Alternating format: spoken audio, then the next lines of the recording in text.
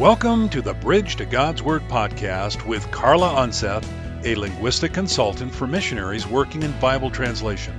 We invite you to visit us at www.bridgetogodsword.org to learn more about Carla's ministry. Now, here's linguistic consultant Carla Unseth.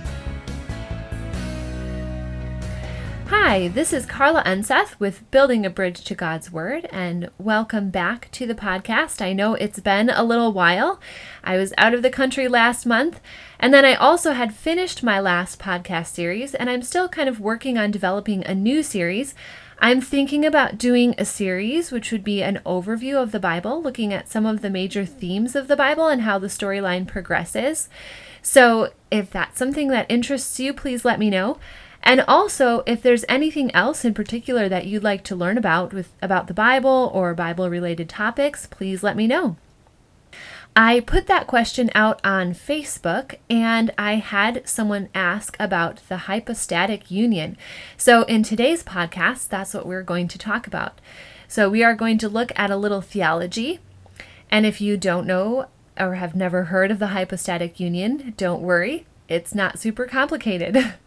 But actually, we're going to start by kind of putting aside the words hypostatic union and say that we are actually going to talk about Jesus.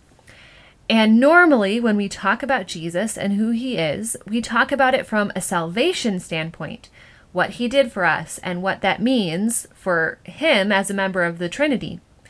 But that's not what we're going to look at here. Instead, we are going to look at Jesus' nature. So you probably know there are two parts to Jesus' nature. On one hand, he's God, and on the other hand, he was a human. So how can both of these things be part of Jesus at the same time? So that's what the concept of the hypostatic union tries to answer. How is Jesus both human and divine? So if you look at the titles that Jesus has in the Bible, you can clearly see this relationship between the human and the divine. Jesus is called Son of God and Son of Man. He's called the Word of God, which relates to his divine nature coming from God. And he's also called the Son of David, which links him firmly into Jewish history, which is human history. He's called Rabbi, which is a human teacher. But he's also called Lord and Messiah. And Lord and Messiah in themselves have both this tension of human and divine because they were used for humans in Jewish history. The Messiah just means chosen one. But through Jesus, they were redefined as divine.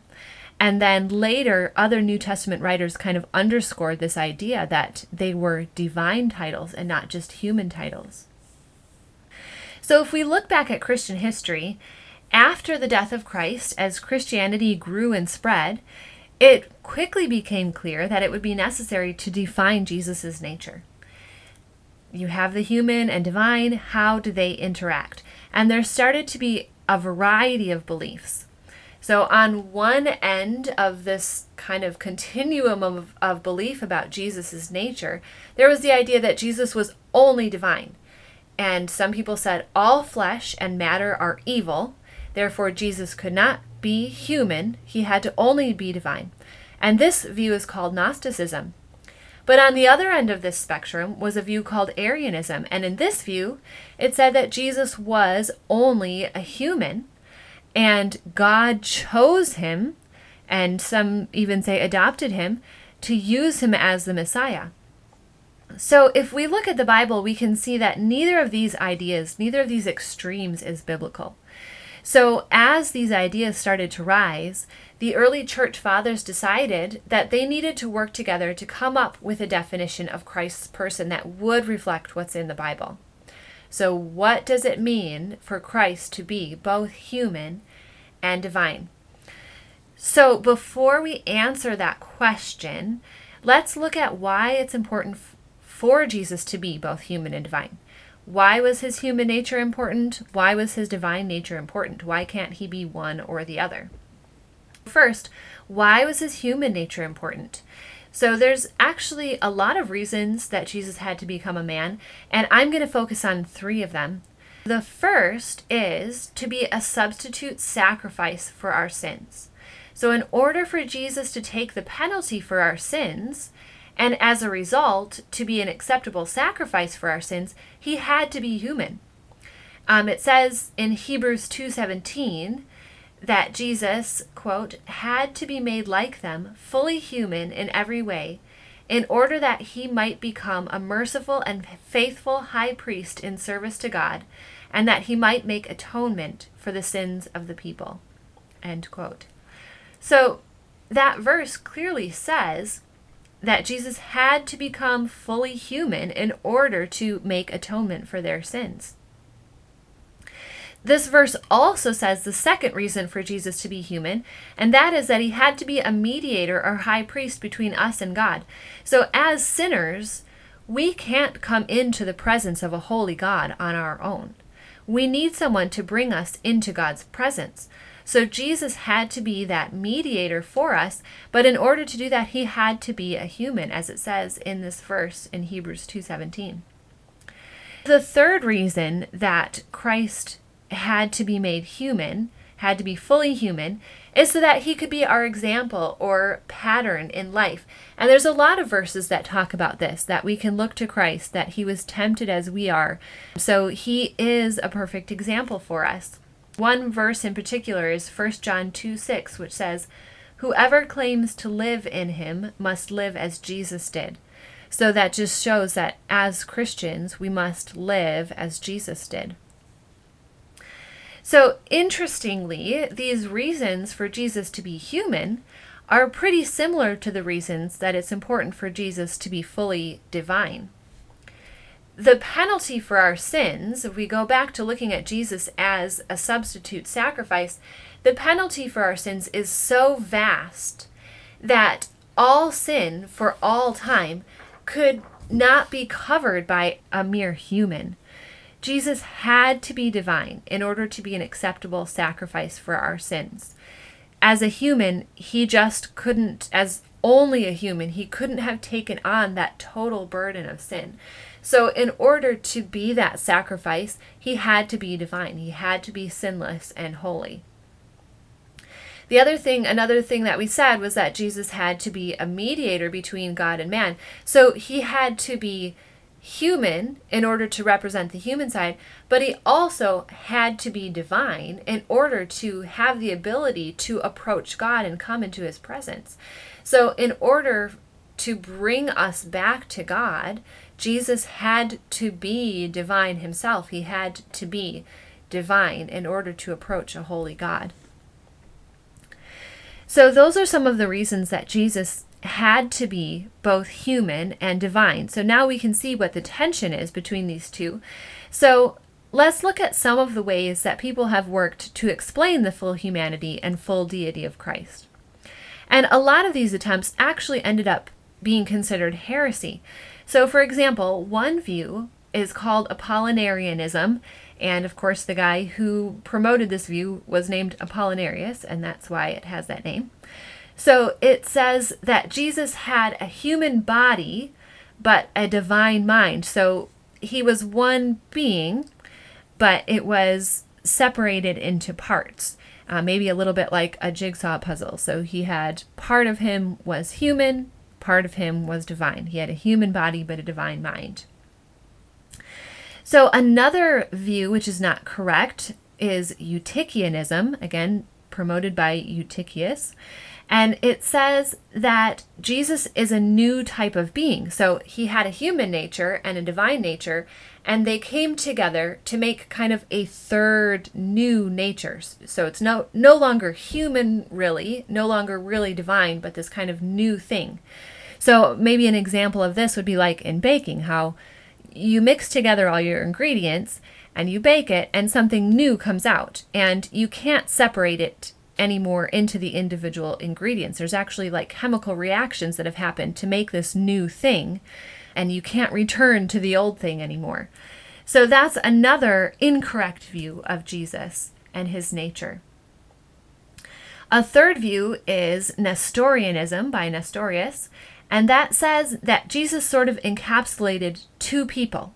So he had a human person within him and a divine person. So an illustration of this might be like shoes in a shoebox. You buy a pair of shoes, you have two shoes inside the box, and the box sort of keeps them together into one thing. So you could hand somebody the box and you'd be handing them one thing, but inside are two different shoes. So that was kind of an example of Jesus, where he had a human person and a divine person, and they were sort of encapsulated inside of himself, but they were separate. So, and that's also incorrect. None of these views are an adequate expression of Jesus's nature, and actually are considered to be heresy. So, as these views started popping up, and as church fathers were trying to figure out what the truth is, the early church decided to come together and to write a doctrinal statement that would give the truth about the nature of Christ. So now we're going to get into what is actually the nature of Christ. How actually do we define it? So in 451 AD, the Council of Chalcedon met, and the result of this council was a statement on the person of Christ. It's not very long, but it can be a little confusing, so I'm actually just going to point out some of the important phrases to you. So it starts out by saying that one and the same Son, our Lord Jesus Christ, is at once truly God and truly man, of one substance with the Father as regards his Godhead, and with us as regards his humanity, but without sin. In two natures, without confusion, without change, without separation, without division. So what I read to you is pieces of it that have kind of been joined together. So if you could go and look it up if you wanted to, and it would be a little bit longer than that. But I'm going to go through and kind of explain. Those are some of the most significant phrases. So I'm going to explain how they address these different errors in doctrine. So we start out, and it introduces Jesus, one and the same Son, our Lord Jesus Christ, at once truly God and truly man. So that's kind of setting up what we're talking about here. And then it says he is of one substance with the Father as regards his Godhead. So that's talking about the fact that he is fully divine. One substance means that he is the same nature as the Father. That means he's fully divine. That refutes that Arian heresy that Jesus was an ordinary man that God just chose and empowered. So next then, it says that he is one with us as regards his humanity, but without sin. So that means that he's fully human. One substance with us means he's the same nature as people, as humans. And that refutes that Gnostic heresy that he was not human at all. And it also refutes that Apollinarian heresy that says that he was partially God and partially human, the kind of puzzle piece idea. So there we see he is both fully divine and fully human. So the next part of it says that he has two natures that are without confusion and without change. So that refutes that Eutychian idea that Jesus became a new type of being that was a mixture between human and divine. So he didn't get baked together and become something completely new, as we talked about the baking illustration. Instead, he has two natures that don't come together and change and aren't confused together in a way that makes them inseparable.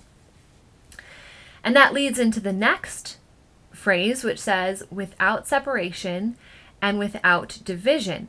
So saying that his two natures are without separation or division refutes the Nestorian idea that Jesus was two beings in one body. So that was like the shoes in the shoebox. So he is not just two things which are separate but sort of bound together by his body. Instead, it's without separation and without division. You can't pluck out the human part or pluck out the divine part. They are mixed together. So we see some of these that say what Jesus is not, but what does that mean that he actually is?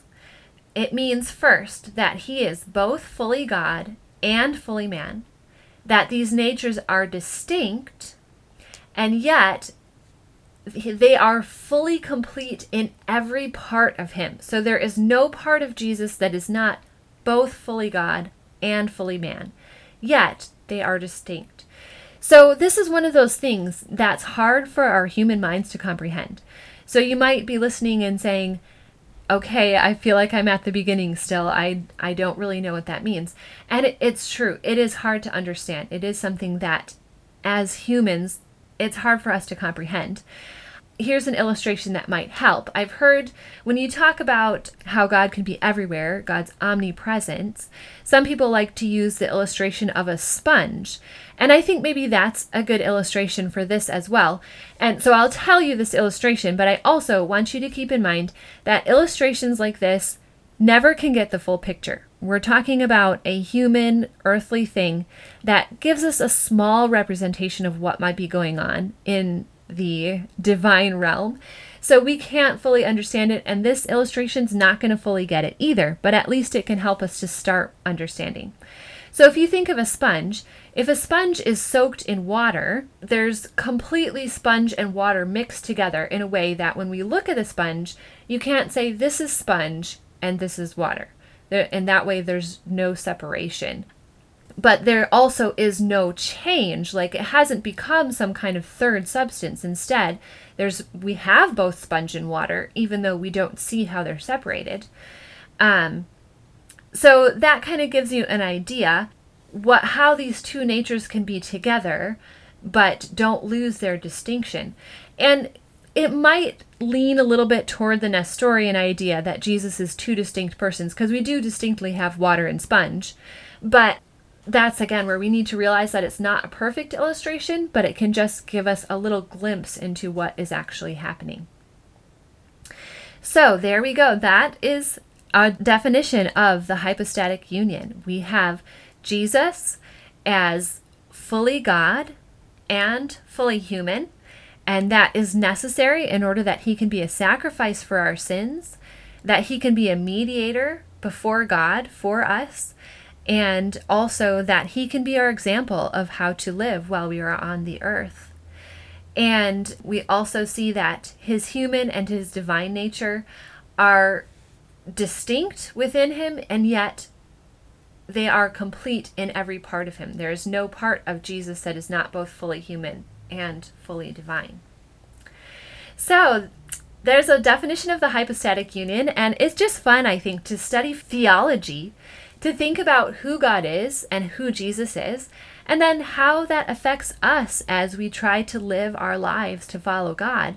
And the hypostatic union does that because it lets us understand Jesus as our example, but also see how he can be a sacrifice for our sins.